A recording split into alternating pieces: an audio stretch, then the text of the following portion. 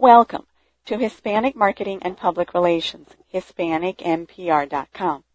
This is Elena Del Val, and my guest is Dennis Spring, who is president of Spring Associates.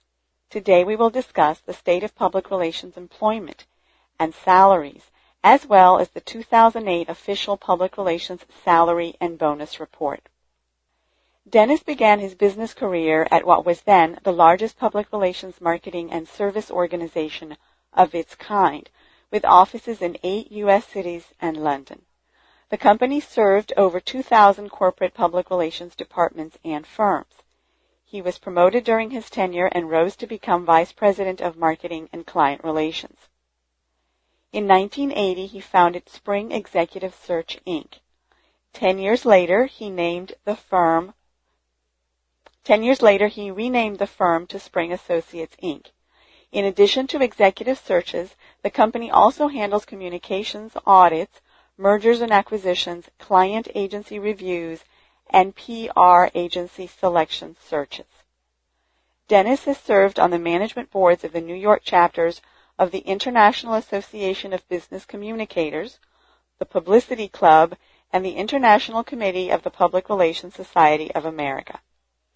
His articles have appeared in publications such as PR News, the Public Relations Journal, PR Services Magazine, PR Business, and PR Week. Dennis is a combat veteran who served 12 months with the 1st Cavalry Air Mobile from 1967 to 1968 in Vietnam. His decorations include a Purple Heart and Bronze Stars for valor and service. After the military, Dennis returned to Brooklyn College, where he graduated with a Bachelor of Arts degree in literature. He and his wife Penny reside in Manhattan. Dennis, welcome. Welcome. I'm glad to be here. Thank you for joining us today. So, Dennis, you have seen the evolution of public relations from a very unique vantage point. Not only have you seen the field of public relations changing, but you have also observed the business of hiring and salaries and searches very close up as a search professional, if you will. Would you tell us a little bit about that and sort of a nutshell of where we are in 2008? Let's see. Actually, Spring Associates, or Spring Executive Search, has been in business now about 28 years. And prior to that, as you mentioned earlier, I was in another firm for 15 years. So all told, I've got more than 3 decades of experience in this business and have seen it go a long way. I can remember the days. In fact, I started when I was rather young. I was still going to college when I started in this business. And I can recall that most PR agencies in particular, let's say, were very small operations, charging very little money per hour. It was not unusual to charge $100 an hour, in some cases $500 an hour, which was considered, or not an hour, excuse me, a month. I meant to say a month. And at that time, it was considered rather average. And in fact, the word marketing was really never used in the public relations realm. The business was made up primarily, almost entirely, of former reporters, writers, and editors. The business was considered a writer's business. And over the years, I've seen that writing has never really gone away. Writing is still probably the single most important skill that any one public relations individual can have, no matter what level they are. However, today, public relations involves, as many people know, a whole host and a full range of skills and services that companies require and agencies provide.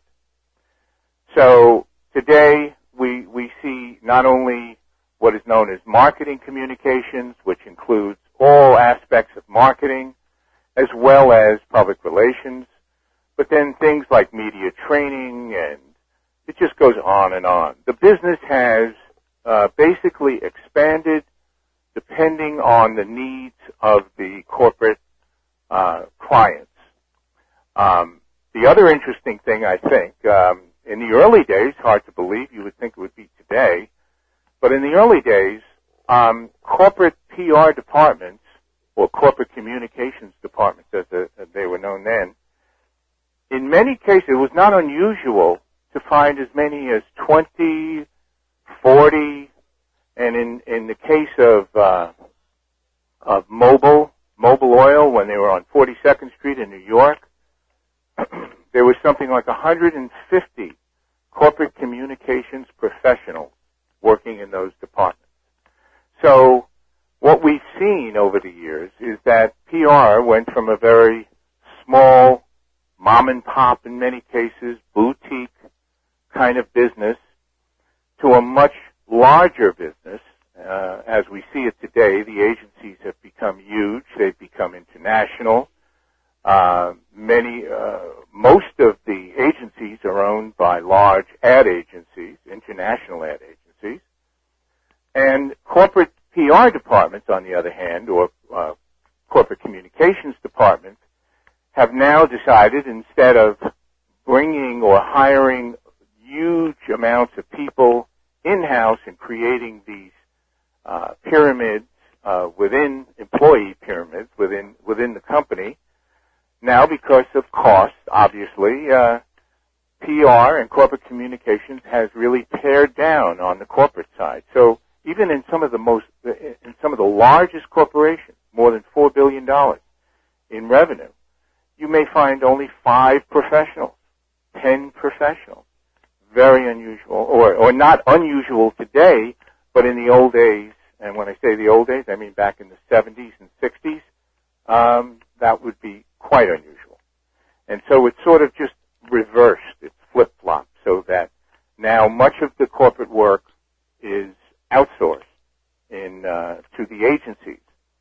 And the kind of individuals that we look for in each case are somewhat different, although there's one caveat I keep hearing from the corporate side, and that is that, or it used to be even more so from corporate clients, was, Dennis, in the old days, they used to say, please find us somebody that only has corporate experience. Don't send us anybody that has agency experience.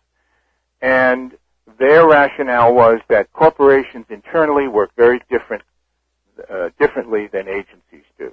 And therefore, agency people would have a very hard time putting up with politics and the structure, the multi-tiered structure and reporting relationships and so forth. However, over time, that too has changed.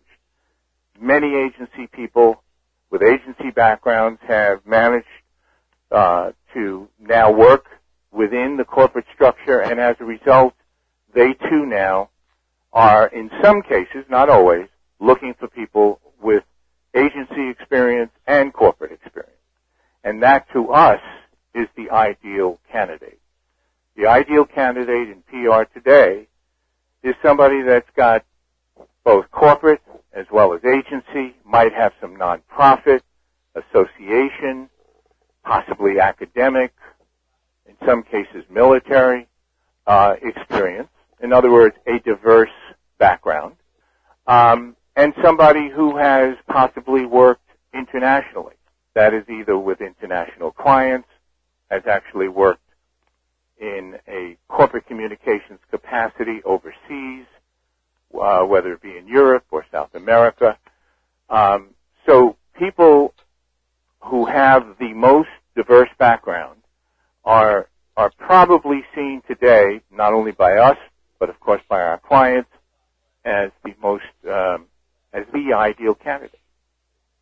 In terms of their skills, you mentioned that in the early part of the PR profession, 30, 40 years ago, writing was critical and that many of the professionals came from very strong, or professions with a very strong writing background.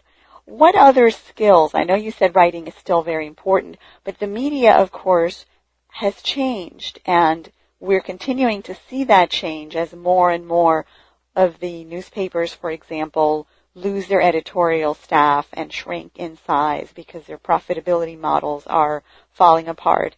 And other media types take their place, such as social networking and blogs and podcasts and videocasts. How is this affecting the practice of public relations? Are these companies adapting and understanding that the skill set needs to change?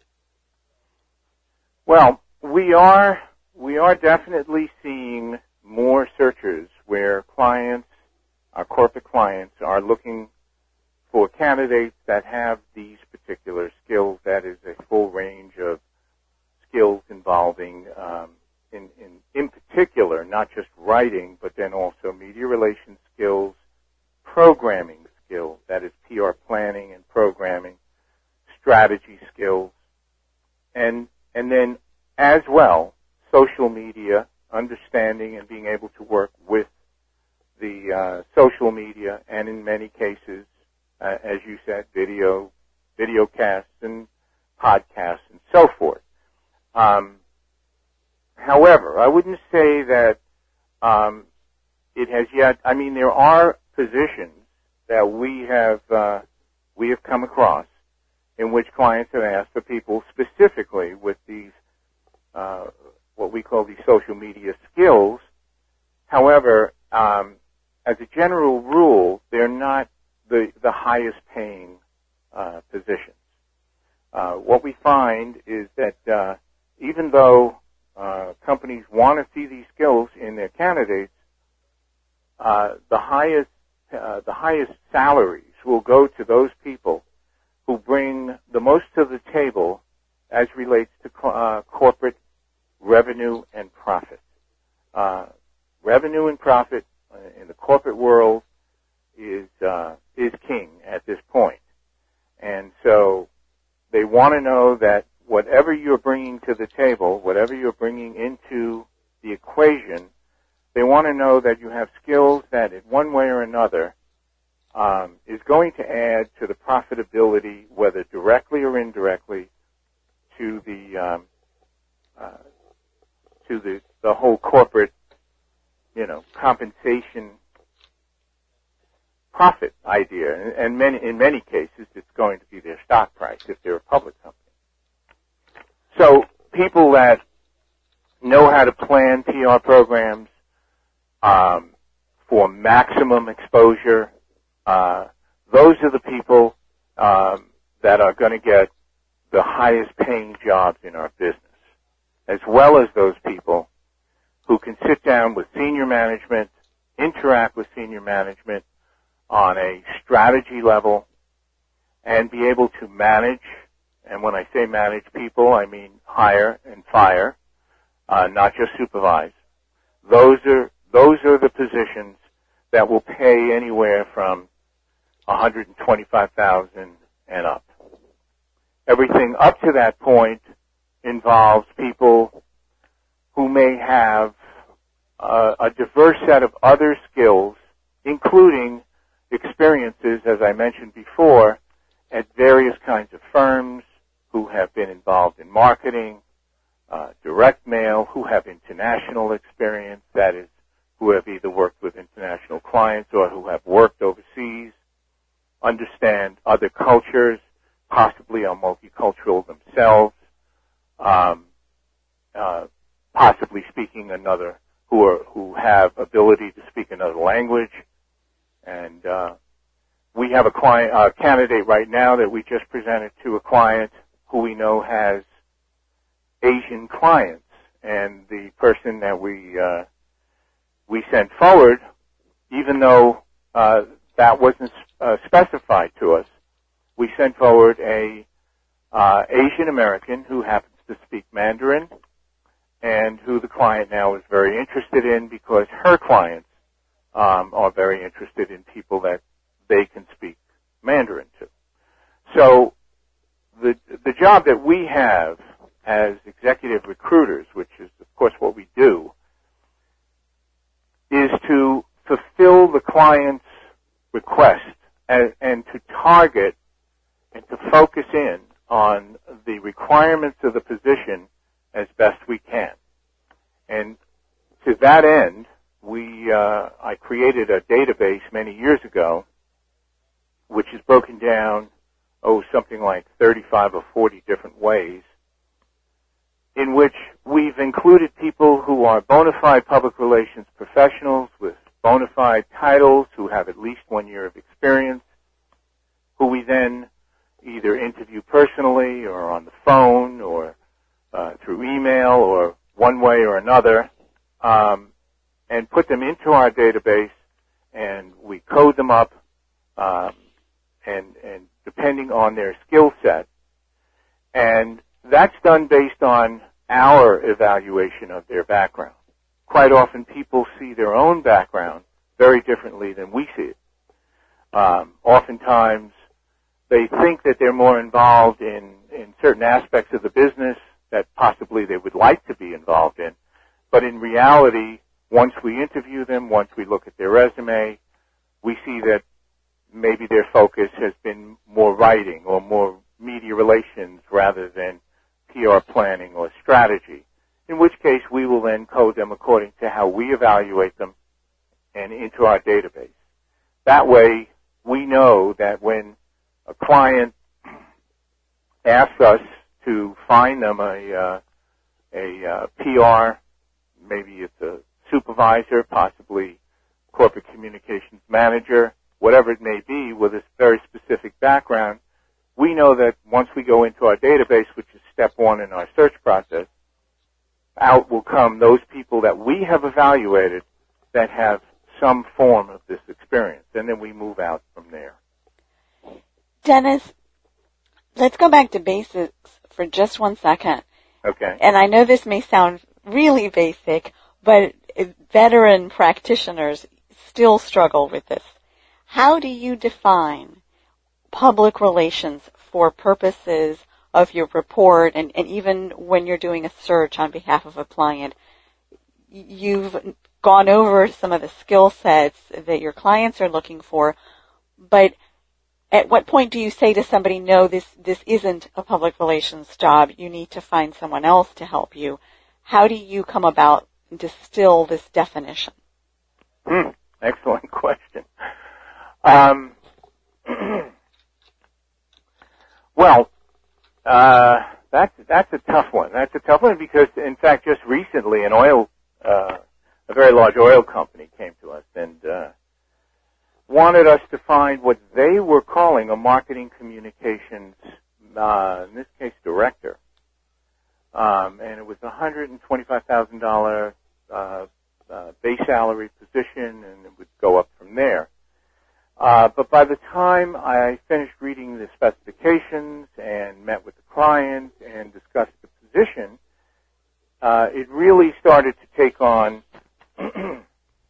the look and feel of what I call a marketing person who happens to have some public relations experience, rather than a public relations professional who happens to have some marketing experience.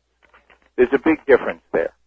And usually we can tell based on the kinds of things that the client is going to require, both in terms of the candidate's or the potential candidate's experience, as well as the responsibilities of the job. So if for instance, things like direct mail, sales, marketing brochures, things of that nature, if they take precedence in the overall responsibilities of the job, chances are we're looking at a marketing person. And then, of course, if they also ask for some public relations experience, like writing press releases and or pitching the media, then it's a marketing person who happens to have some public relations experience. So sometimes we will handle searches like that. It depends on the mixture. In other words, if it's almost 50-50, that definitely falls within our purview. If it's more 80-20, meaning 80% marketing, 20% PR, chances are I'm going to say to them, the person that you're looking for can be better found possibly through some other search firm that specializes more just in marketing. Although we do have many of these people, and the interesting thing is I actually come out of marketing or database marketing myself. So I understand the kind of individual that they're looking for. It's just that in the last 28 years, my firm has concentrated almost entirely in the public relations business. And in that case, we go by title and a lot of people that's a point I think that should be made here. It's not unusual for us to hear from a candidate who, let's say, is a manager, a corporate communication manager, who then says to us, well, I'm looking for another manager job or a director job, but the title really doesn't matter that much as the responsibilities and so forth. And I understand that. However, the client oftentimes will put heavy emphasis on the person's existing title. And that's where in our salary report we have listed all these various titles and even alternative, as we call them, alternative titles that some other firms use. The title structure in the public relations business is all over the map. And it's quite different than even the marketing business where they have fewer titles. But in PR, there's lots and lots of different titles, and it becomes very difficult to try to find an equivalent title in one company to another. And because that is usually one of the criteria that's used by our clients in determining how much salary, how much compensation, and also how much responsibility can this person handle. So,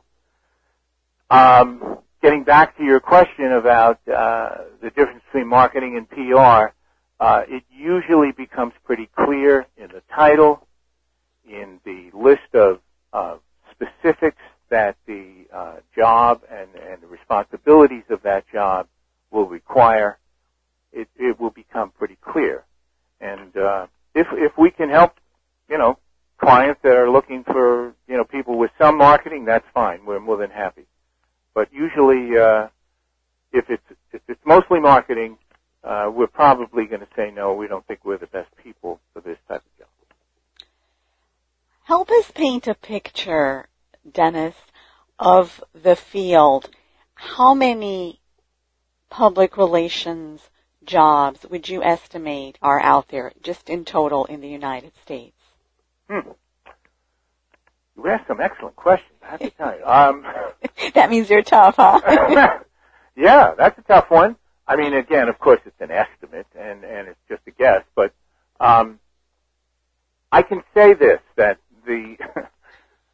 without actually giving you a specific number, I can give you one or two other statistics. One is that, and I always thought this was an interesting one because it's held true from the day we started to today, and that is that all jobs that are gotten through executive recruiters, personnel agencies, outplacement firms, and any other kind of firm that finds jobs for people is about 12% of all the jobs gotten in the United States, not worldwide, in the United States, which means 88% of all the jobs that people are getting in a given year are gotten, 12% of them are gotten through people like us and my firm, and 88% are gotten through other means.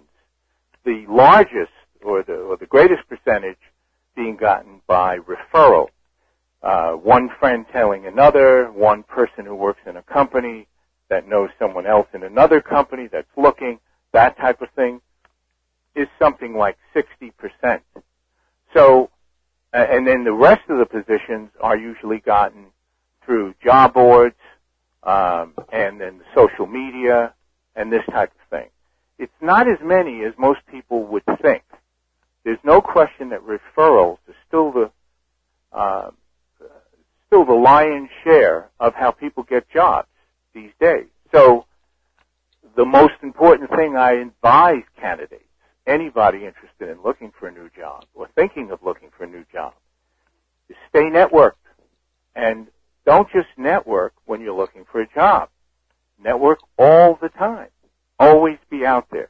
You never know when that next opportunity will present itself. And that includes when we executive recruiters pick up the phone and give you a call out of the blue, you never expected it, to say we have this great opportunity for you.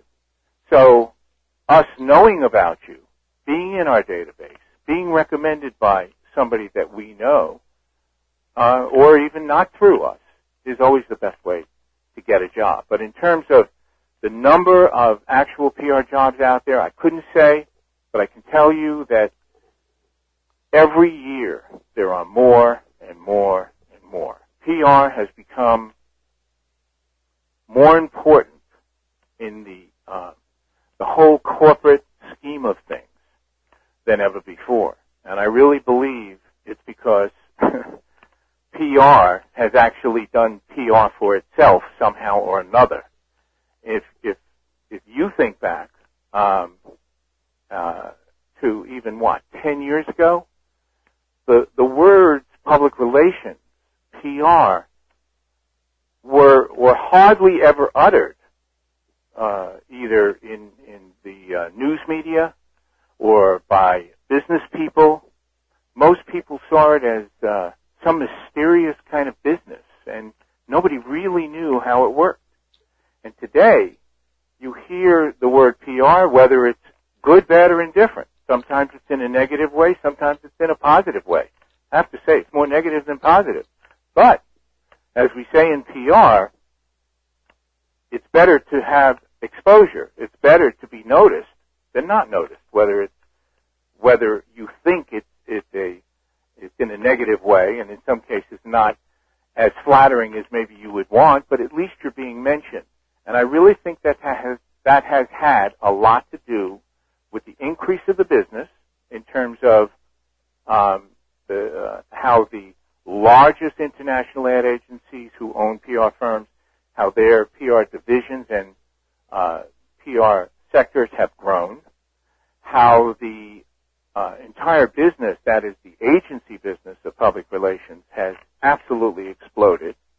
There are firms now all over the country, some as small as 2 and 3 people, some, even bigger, 40, 50, 150 people. And these are not owned by ad agencies, many of them.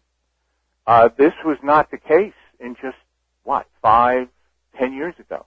And I think the PC boom, those boom years that I see from maybe late 1997 to late 2001, that group of years, 3 to 4 years, did more for the recognition of PR, the recognition of the power of PR, than any other time that I can recall in my entire PR career. And much of that, of course, was due to all of those new startup, high-tech, upstart companies who relied entirely on PR to tell their story. And I honestly think that's what really created this interest now in public relations, and also because of how expensive it's become to advertise, also to do direct mail, to print brochures and booklets and catalogs, and it goes on and on.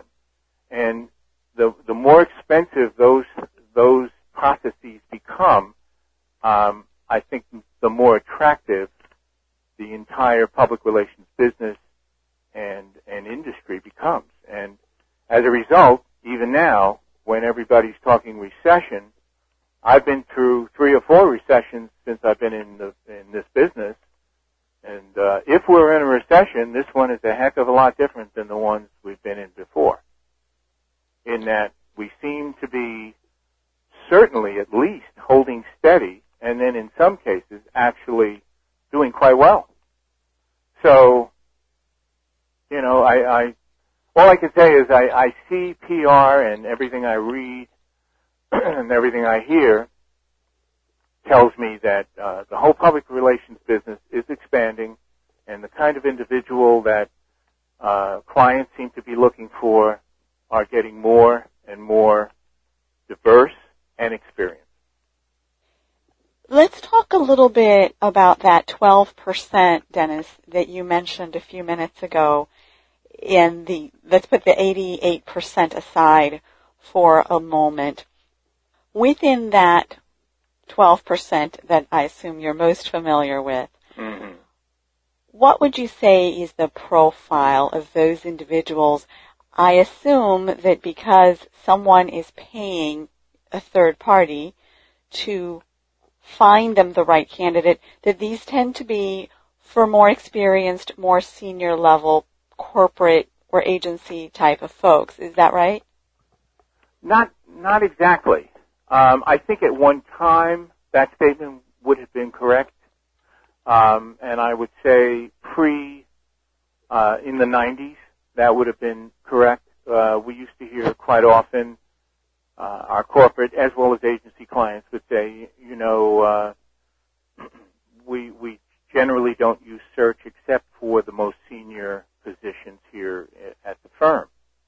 What we are finding since then is that companies are finding it more and more difficult. Now, it's kind of interesting when you think about all the monsters and the hot jobs and all of the various ways now and the social media things that companies and individuals have of sort of finding each other. You would think that there would be less use of firms such as my own, which actually was a worry of mine at one time. But right now, but what we have found is what happens is that even through those methods, companies are becoming much more particular about who it is that they hire. And as I mentioned earlier, that's, I think, the primary reason that companies will come to a search firm like ours, because it's easy to find lots of people, meaning through job boards and social media and advertising and God knows what else. But are you finding the right individuals? And sometimes you get lucky and you do. You find the right individual. But what they're finding as well is that is not really the case. And so when they do come to us, they usually are very specific and very targeted about the kind of person they want. They'll say to us if they're looking for, and I'm aware of who I'm speaking to now, if they're looking for somebody with a multicultural background, they're very specific about that. They don't want people that don't have that background. If they're looking for somebody that absolutely must be able to speak Spanish because of the fact that the job entails a lot of travel, let's say, to Spanish-speaking countries, or in the case of agencies, they may have Spanish-speaking clients, whatever it may be.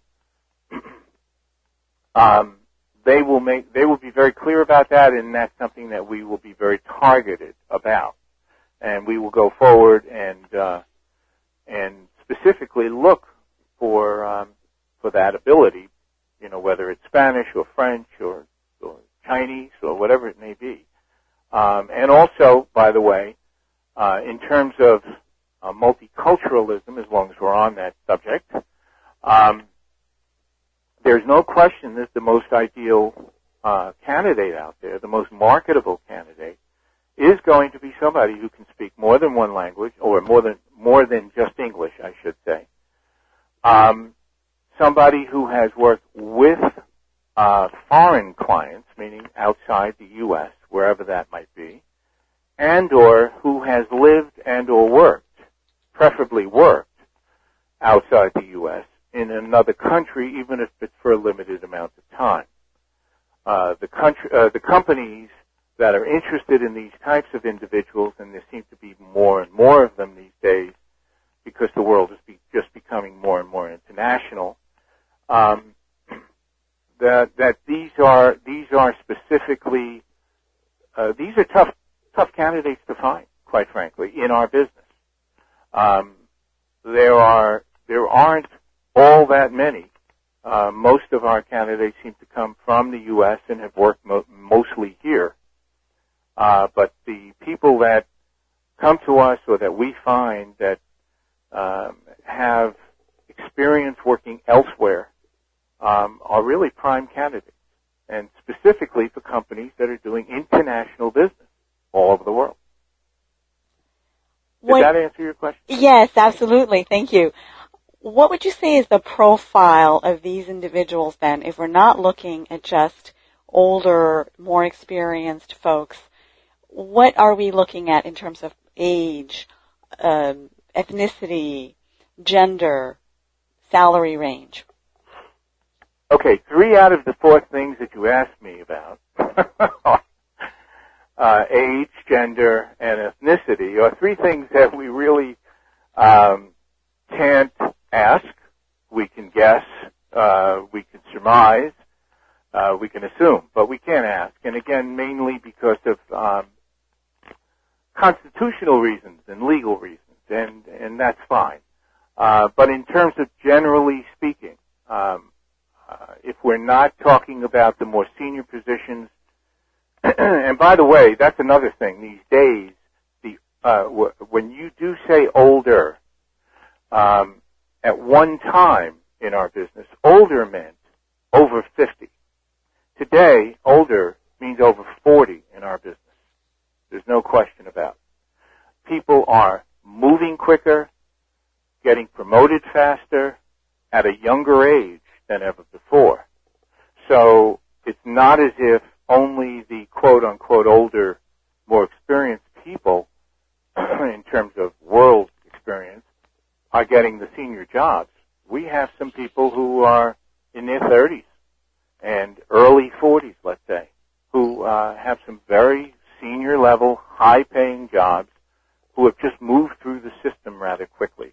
But the average person today probably is somebody that's earning right now a base salary of somewhere between, I would say, the average person that we end up putting into jobs, and this is held true for probably the last 10 years, are people earning anywhere from, I would say these days, $75,000 base to probably $140,000 base. That would be the mid-range, the group that are most sought after today, and the ones that we're putting into positions more often than anyone else. That is not to say that occasionally we don't put somebody into a position at $50,000, $55,000, because we will take those on from clients that we've done work for before, and we do it as a favor, and we're more than happy to. Nor does it mean that we're not putting in people above the 140. But those people in the group I just mentioned tend to be, as I said, either they can range from their 20s to their early 40s, usually at the oldest in that group. And just because of the way the business is made up, they tend to be primarily female. And when I say primarily, I mean, if I had to put a percentage on it, I would say, a good 65% are probably female, the balance male. And that figure has really held for quite some time now. The business, the PR business, is definitely, the majority is made up of female. And it seems that that's the majority that's the gender that seems to be most often moving from, when they graduate from college, are moving into public relations. So it could be for every 10, let's say, English, journalism, PR graduates, or I should say English and journalism, probably 2 or 3 are male. The rest will be female. So we're clearly, PR is definitely female oriented and has been for years. And many, many years ago, in fact, when I first started, I was on a panel for the Publicity Club of New York, I recall, and I made that statement. I made a statement such as that even then, and this was back in the 80s, and someone stood up, a reporter in the business, who said, well, how can you say that? Because one of the large associations has said it's primarily male. That at that time she was saying it was more like 40 or 45% female and the rest male. And I said, well, that's not according to reality. We deal with the day-to-day. We deal with, the people that are out there not only working, but ones looking for jobs, but also the ones not looking for jobs. And I probed later to find out where that figure came from, and it turns out that those numbers were gathered from the association's directory of members. And so, of course, that's a whole different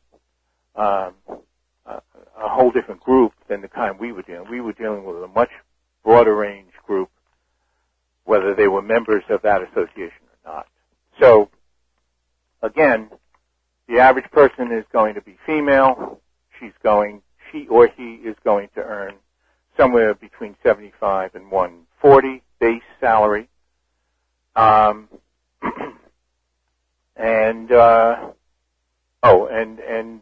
More than likely, what happens is if many of these people, as the real fast risers, either end up moving on into the corporate realm or else end up going out on their own and starting their own agency. And we're seeing a lot of that.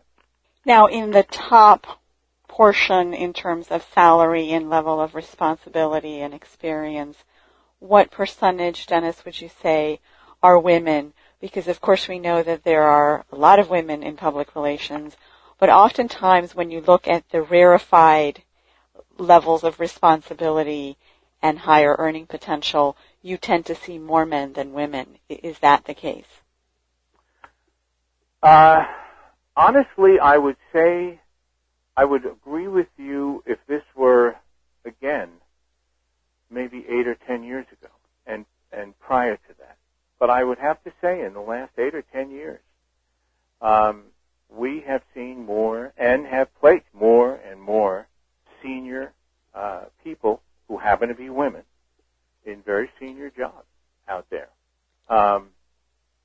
And I know I've heard this as often or as much as everybody else seems to have heard this, that the men seem to hold the very senior jobs and the women hold those jobs one level or two below. And I'm sure, and we know of many cases where that is the case, although I know of many others where it's not the case. So we haven't done any studies on it. We don't have any statistics on it, but I can tell you that just from our own experience, I don't believe that statistic holds true any longer. And as time goes on, I think it's going to become even less and less true. And in terms of compensation, I mean, I read all the things you read. PR Week puts it out all the time. PR News puts it out. O'Dwyer. And they all talk about the differential in pay between people at the two genders at the same level with equivalent amount of experience, where the male will be earning more. And again, I say in some cases I know that to be true. In others, I don't know that to be true at all. And in fact, I would say it was true if we received a call from a client who said, Dennis, we'd like to put you on a search assignment where we're looking for let's say a corporate client. We're looking for a vice president of corporate communications. And this is the responsibilities this person will have. These are the specifications. This is the background. This is the experience. And if you find us a male, we will pay X. And if you find us a female who we hire, we'll pay her X, but it'll be less. And I can say to you and your audience, I'm in business 28 years. That has never, ever, ever been said to me. Ever. And it's never been the case. If we are given a search that has a salary range to it, that is a base salary range, which they all do, there is no differential based on gender. But I will tell you that there are other variables that salary or compensation will be based on. And it has nothing to do with gender. It has to do with, to start with, the single most important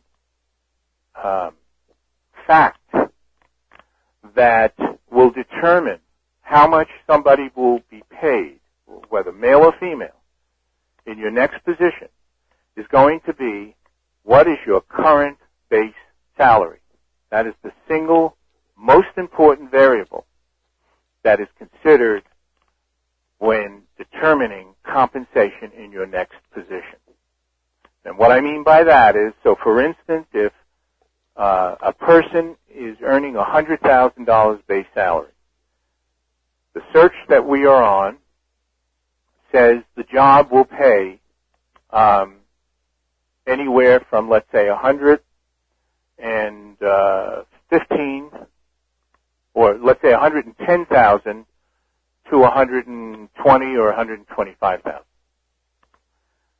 If we present a person who's earning $100,000, chances are that individual will be offered somewhere in the range of the low range of that position, meaning anywhere from, let's say, 110 to 115,000.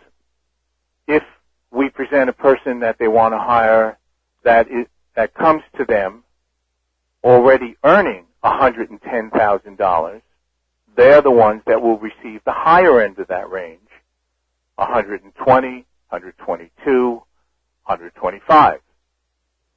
And it has nothing to do with their gender. It never will have anything to do with their gender. I've never seen this happen. And this is an issue that's come up a lot. Many individuals think, well, I'm a director.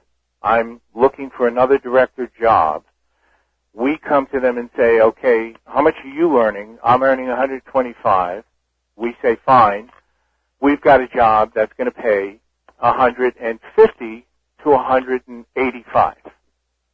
And that person will then, unless, that is, if they're working with us, they're going to know right up front.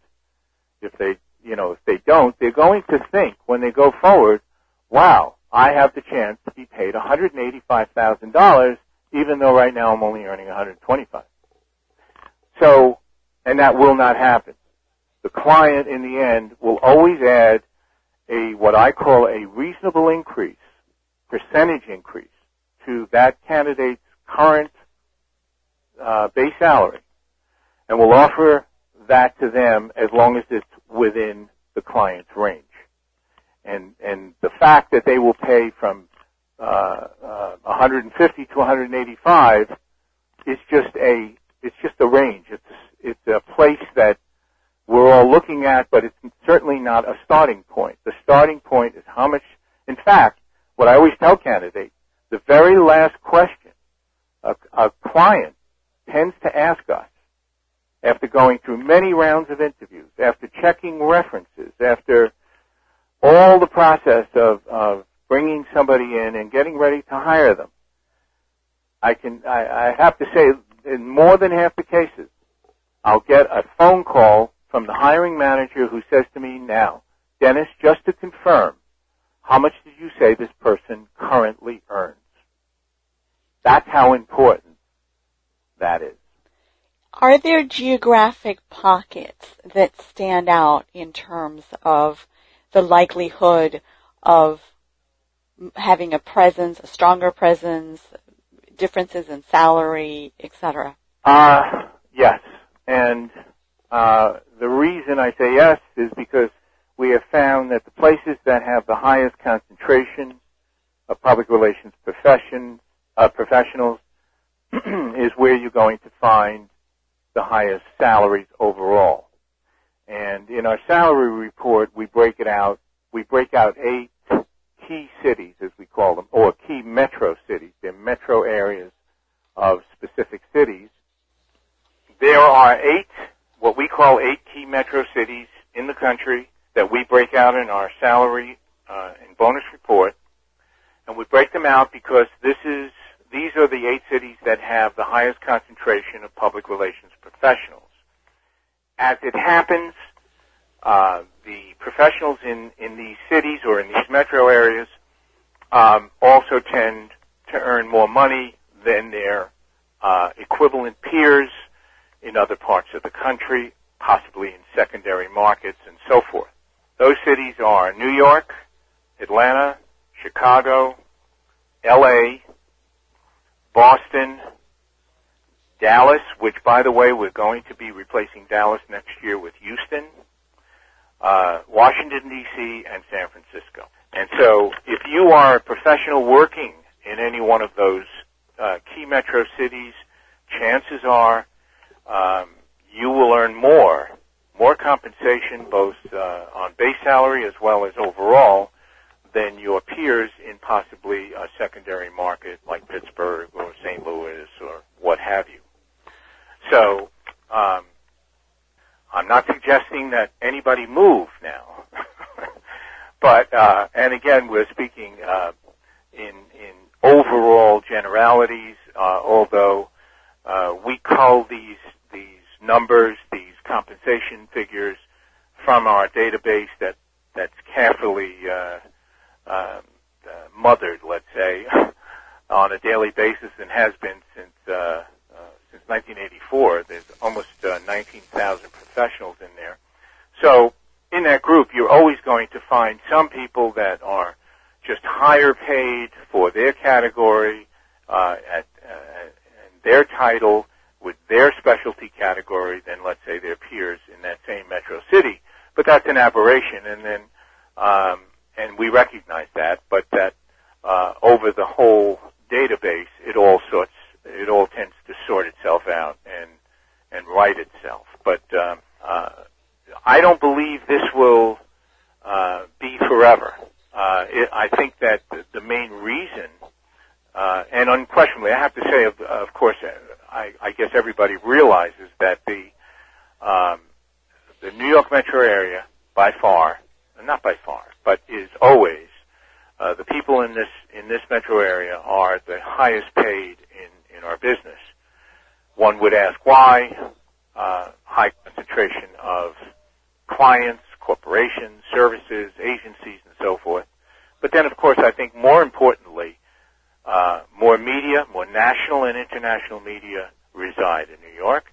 And then also we have the whole financial Wall Street group. And I think between all of those things, that's what makes for the highest concentration and also the highest salaries.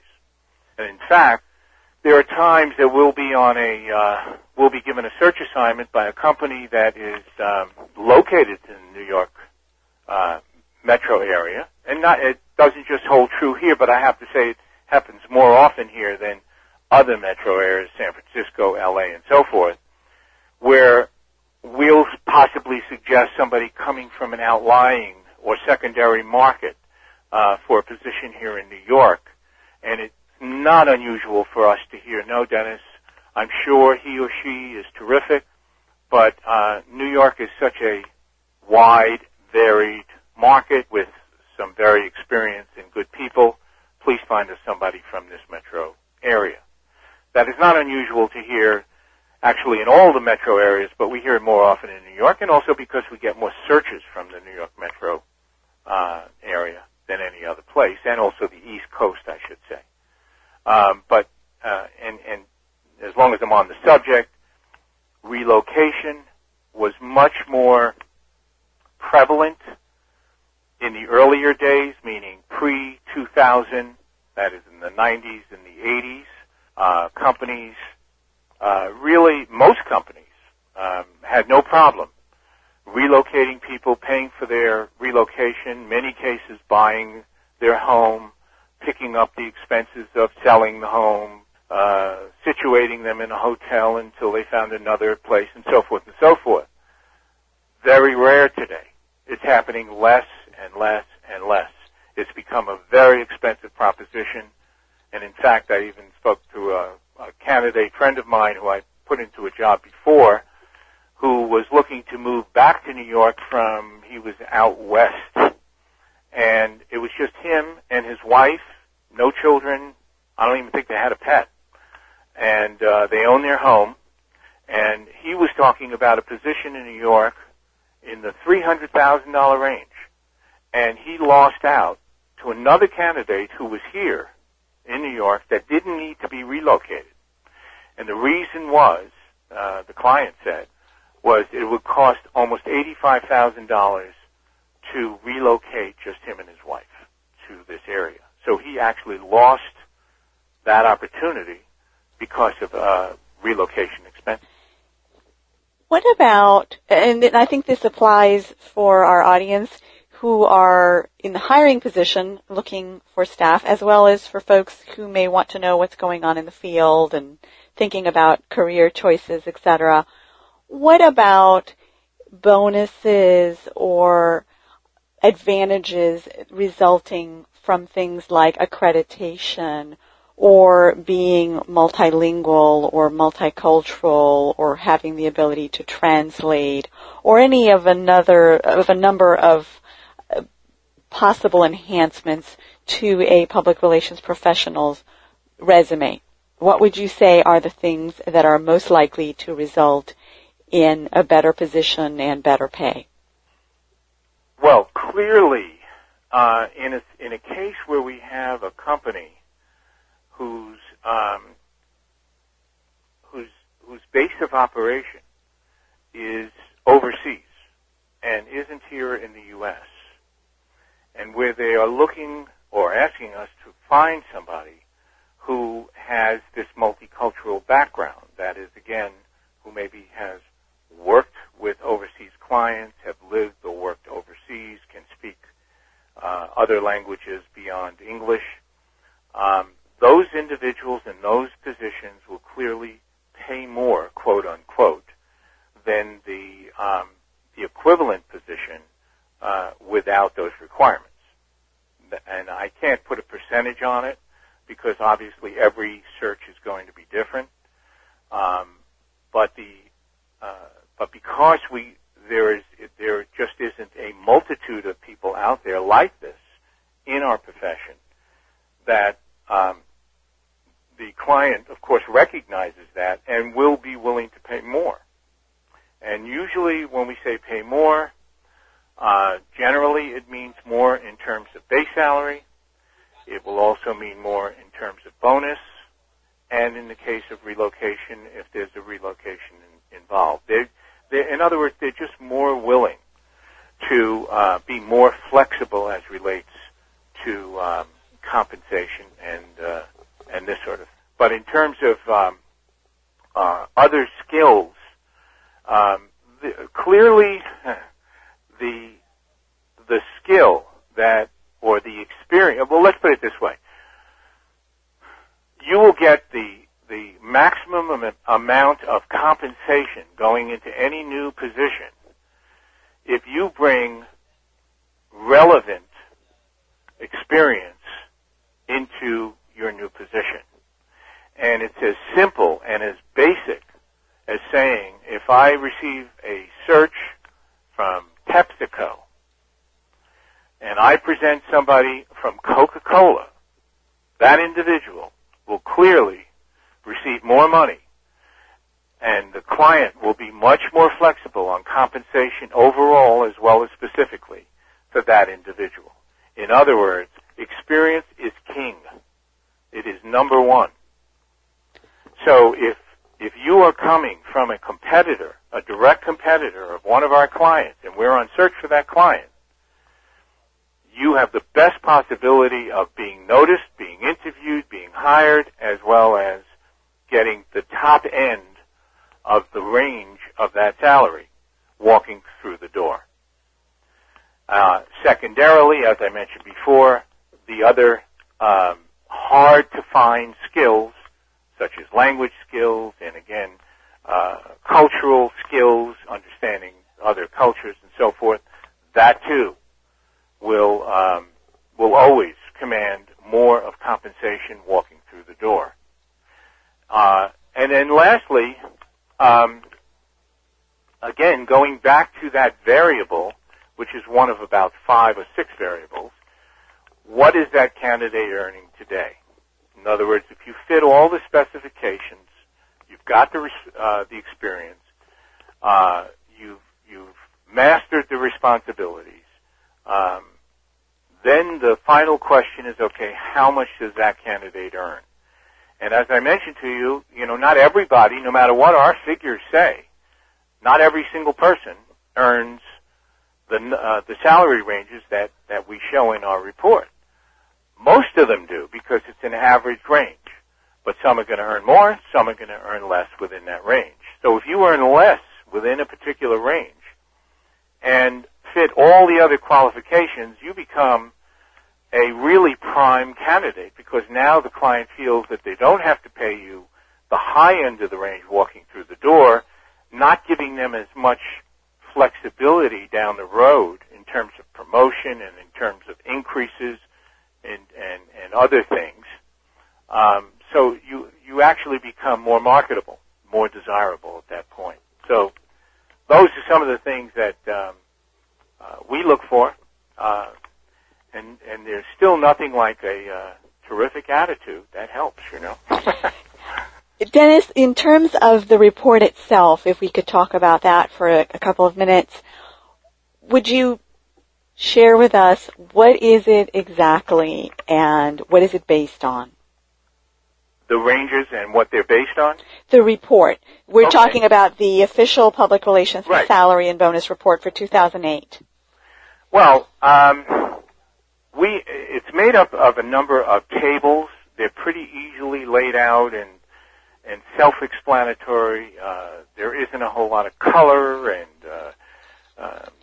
all the graphs and things that people tend to see on things like this. The first thing that's important about the salary and bonus report, and notice I use the word report, it's not a survey.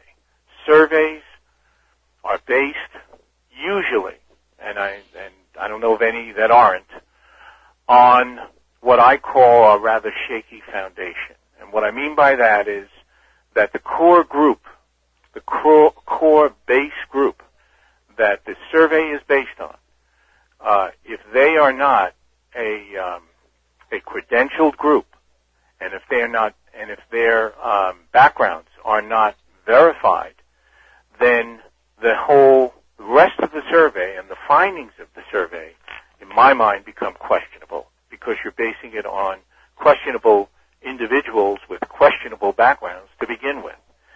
And as I say to many people, there's lots of people in the world that think they're in public relations, and I'm sure everybody has come across these. There are, and we get them all the time. We get lawyers, we get teachers, we get cops, we get military, and it goes on, who all claim when they get to us, well, sure, I've done public relations. Well, that's where our evaluation of them and their background becomes key, because they do not end up in our database. They do not become part of our foundation for these figures until we have cleared them as being bona fide public relations PR people with a bona fide title and at least 1 year of experience. The report itself is made up of tables broken up into 2 basic groups. One is a corporate group. The other is the agency group. And it is cross-referenced by specialties, category, title,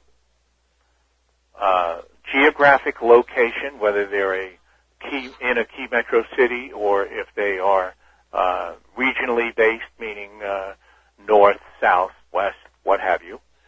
And each of these are cross-referenced. So I'll give you an example. For instance, in our 2008 report, you might see on our regional chart, a regional table, You might be looking to see, what does somebody with an internal communications editorial background who lives in the Northeast, or not lives, but works in the Northeast, and who is a manager by title in a corporate communications department, you will just move down the table and you'll see that the range for that individual is 88,000 to 100,000, and then it also shows the percentage increase or decrease from the previous year, which in this case is 4.4%.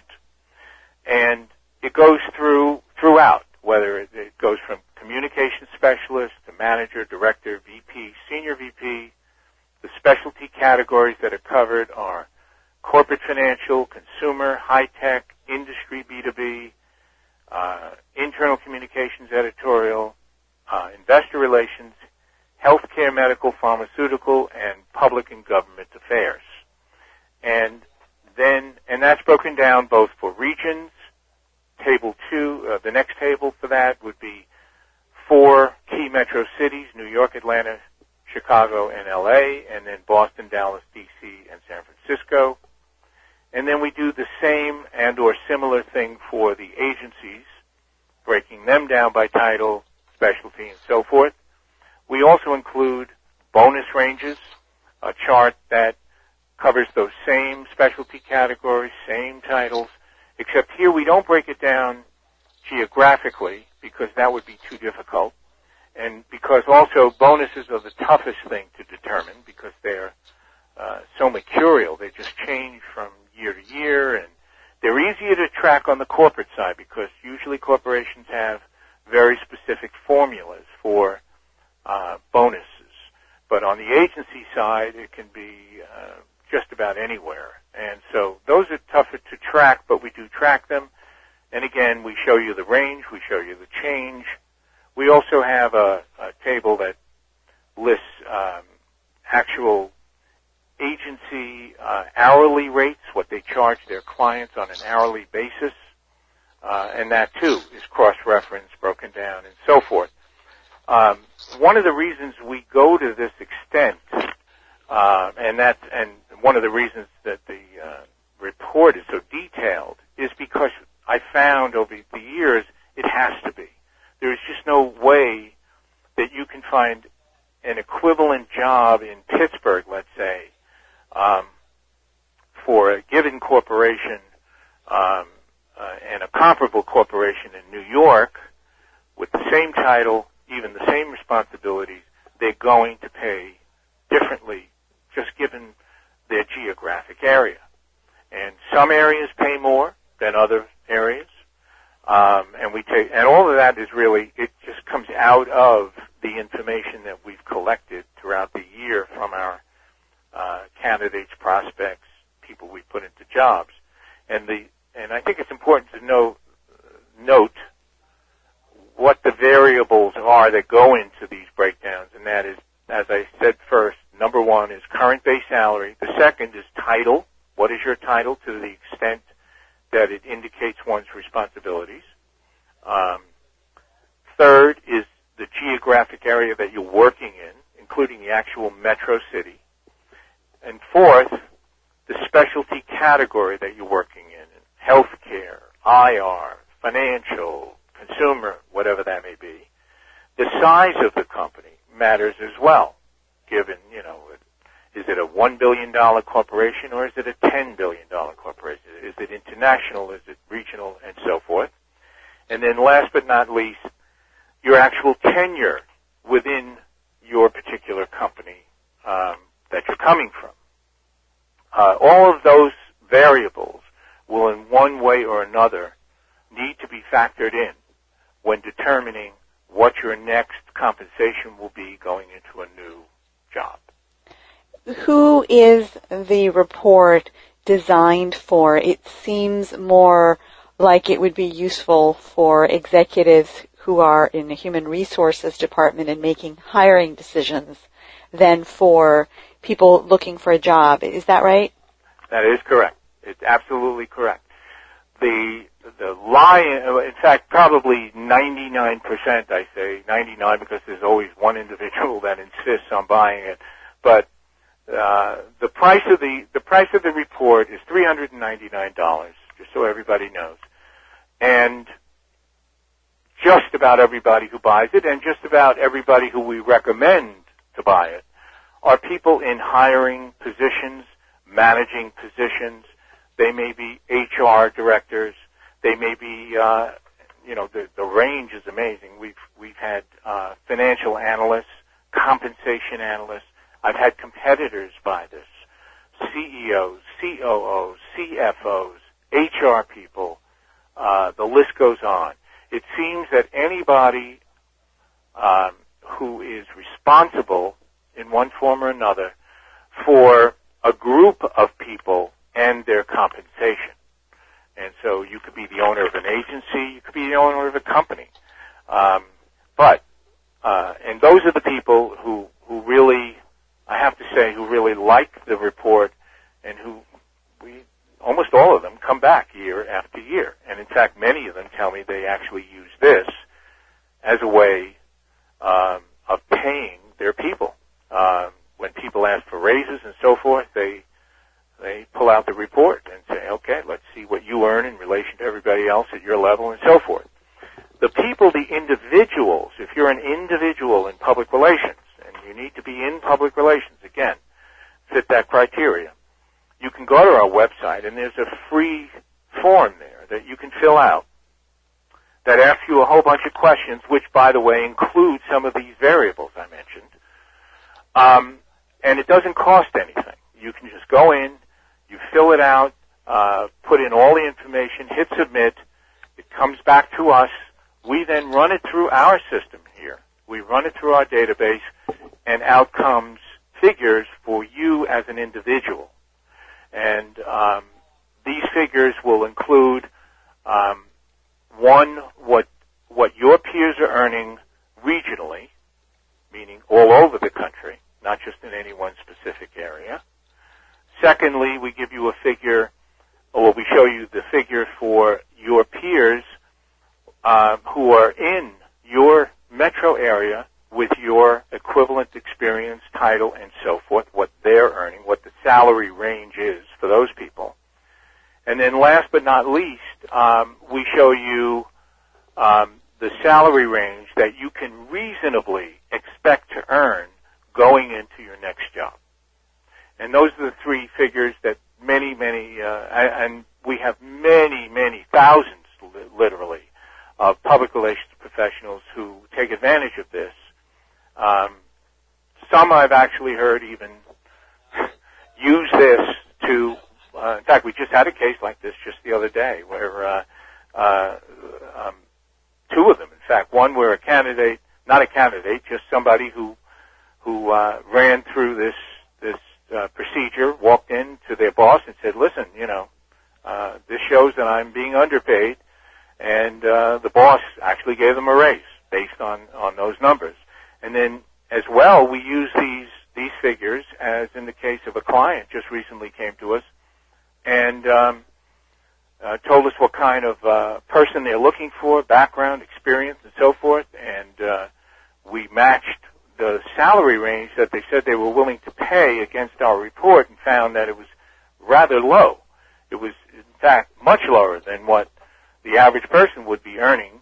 And for us to do an effective job, we're going to need to bring that salary up in order to do an effective job for the client. So we went back to them, and they did raise their salary limit on it, based on the fact that others earn that amount of money out there, and that's who they're looking for, or that's who we're looking for. So it has multiple uses, and again, it's really, it's a guide more than anything. There's nothing that's perfect out there, but I will say it is probably the most accurate report of its kind in PR that certainly I'm aware of and have been aware of. Some of the big compensation analysts have called me and questioned me over it and so forth, and they end up buying the report. And then there are other large analyst companies, and I won't mention names, but who sell their surveys, quote unquote, their compensation surveys, for thousands and thousands of dollars, and they're nowhere near as accurate as this. So, again, it's mainly because we're in it, we're on it, we are updating this continually, constantly, daily, has been for years. Dennis, what would you say in closing if you had to look into your crystal ball and guess that are the hot changes, trends in public relations, in the practice of public relations, from your perspective? What are companies looking for in their hiring? What is hot? Well, in terms of specialties, that is skills that candidates can bring these days. Clearly, having a knowledge, an interest, and even beyond just the knowledge, I mean, really understanding how to work with the social media, all aspects of the social media, is becoming more and more important. And again, this is in that group that I mentioned to you earlier, and that is the 75,000 to the 140,000, right in there. Secondly, because business in general has become so international, and we've received more and more calls from companies overseas who are wanting to do business, who are opening offices here, who need PR people here or there, or to travel back and forth. No question. Multicultural people, you've lived or worked overseas, you've worked for overseas clients, wherever that may be. You speak another language or two. We have some people that speak 6 languages. It's amazing. These people unquestionably are going to be and are becoming more and more needed. The other thing that has never gone away, as I mentioned earlier, writing skills. You must be a good writer. You must be a proficient writer. You must speak in clear and succinct sentences and that are grammatically correct. That is still key in our business. The ability to understand the media, and now, of course, the media is quite different. The media is just a full range of things out there, and so understanding all the various aspects of media and being a real media junkie, that is reading everything and being up on everything. And it's amazing to us how many people come into the business who really are not that knowledgeable about how all these various media work.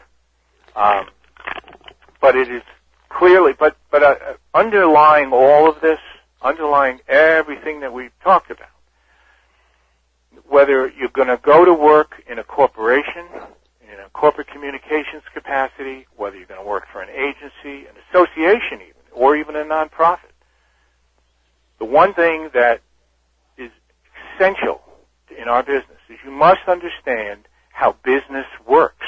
What that means is when you come in every day, no matter what your job is, you have to have a grasp of whatever it is you do, and how is what I do, how is it going to relate back to the company's bottom line?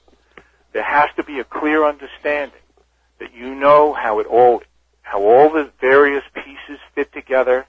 Even when you're working for an IBM, which is huge, you have to understand that what you do, that there's a profit motive. That's why you're there. That's why companies want you. So to just understand public relations, what PR is, how to do PR, that's terrific.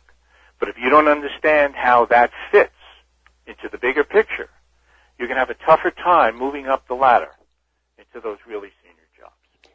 Thank you, Dennis, for joining us today from Manhattan. My pleasure. And to our audience, thank you for listening to Dennis Spring, who is president of Spring Associates, who discussed the state of public relations employment and salaries and the 2008 official public relations salary and bonus report, brought to you by Hispanic Marketing and Public Relations, HispanicMPR.com. providing you essential information on America's largest minority. Please share your suggestions, questions, and ideas by leaving a comment on the HispanicMPR.com website. If you or someone you know would like to be on the show, you can email me directly at editor@HispanicMPR.com. That's editor@HispanicMPR.com. Expand your reach, improve your bottom line by reaching America's largest minority effectively with information from the experts. Listen to presentations from national experts in downloadable audio presentations and extended interviews about Marketing to Multicultural Kids, presented by Michelle Valdovinos, who is Senior Vice President of Phoenix Multicultural. Hispanic Perspectives on Advertising, presented by Liria Barbosa, who is Research Director at CNR Research. The Changing Latino Landscape, presented by Cesar Malgoza, who is Managing Director of Latin Force Group. Best in Class Hispanic Strategies, presented by Carlos Santiago, who is President, and Doreen Allen, who is Managing Partner of Santiago Solutions Group. Segmentation by Level of Acculturation, presented by Miguel Gomez Weinbrenner, who is a Senior Consultant with Cheskin. To learn more about these and other presentations, visit our resources section at HispanicMPR.com/resources/HMPR-products.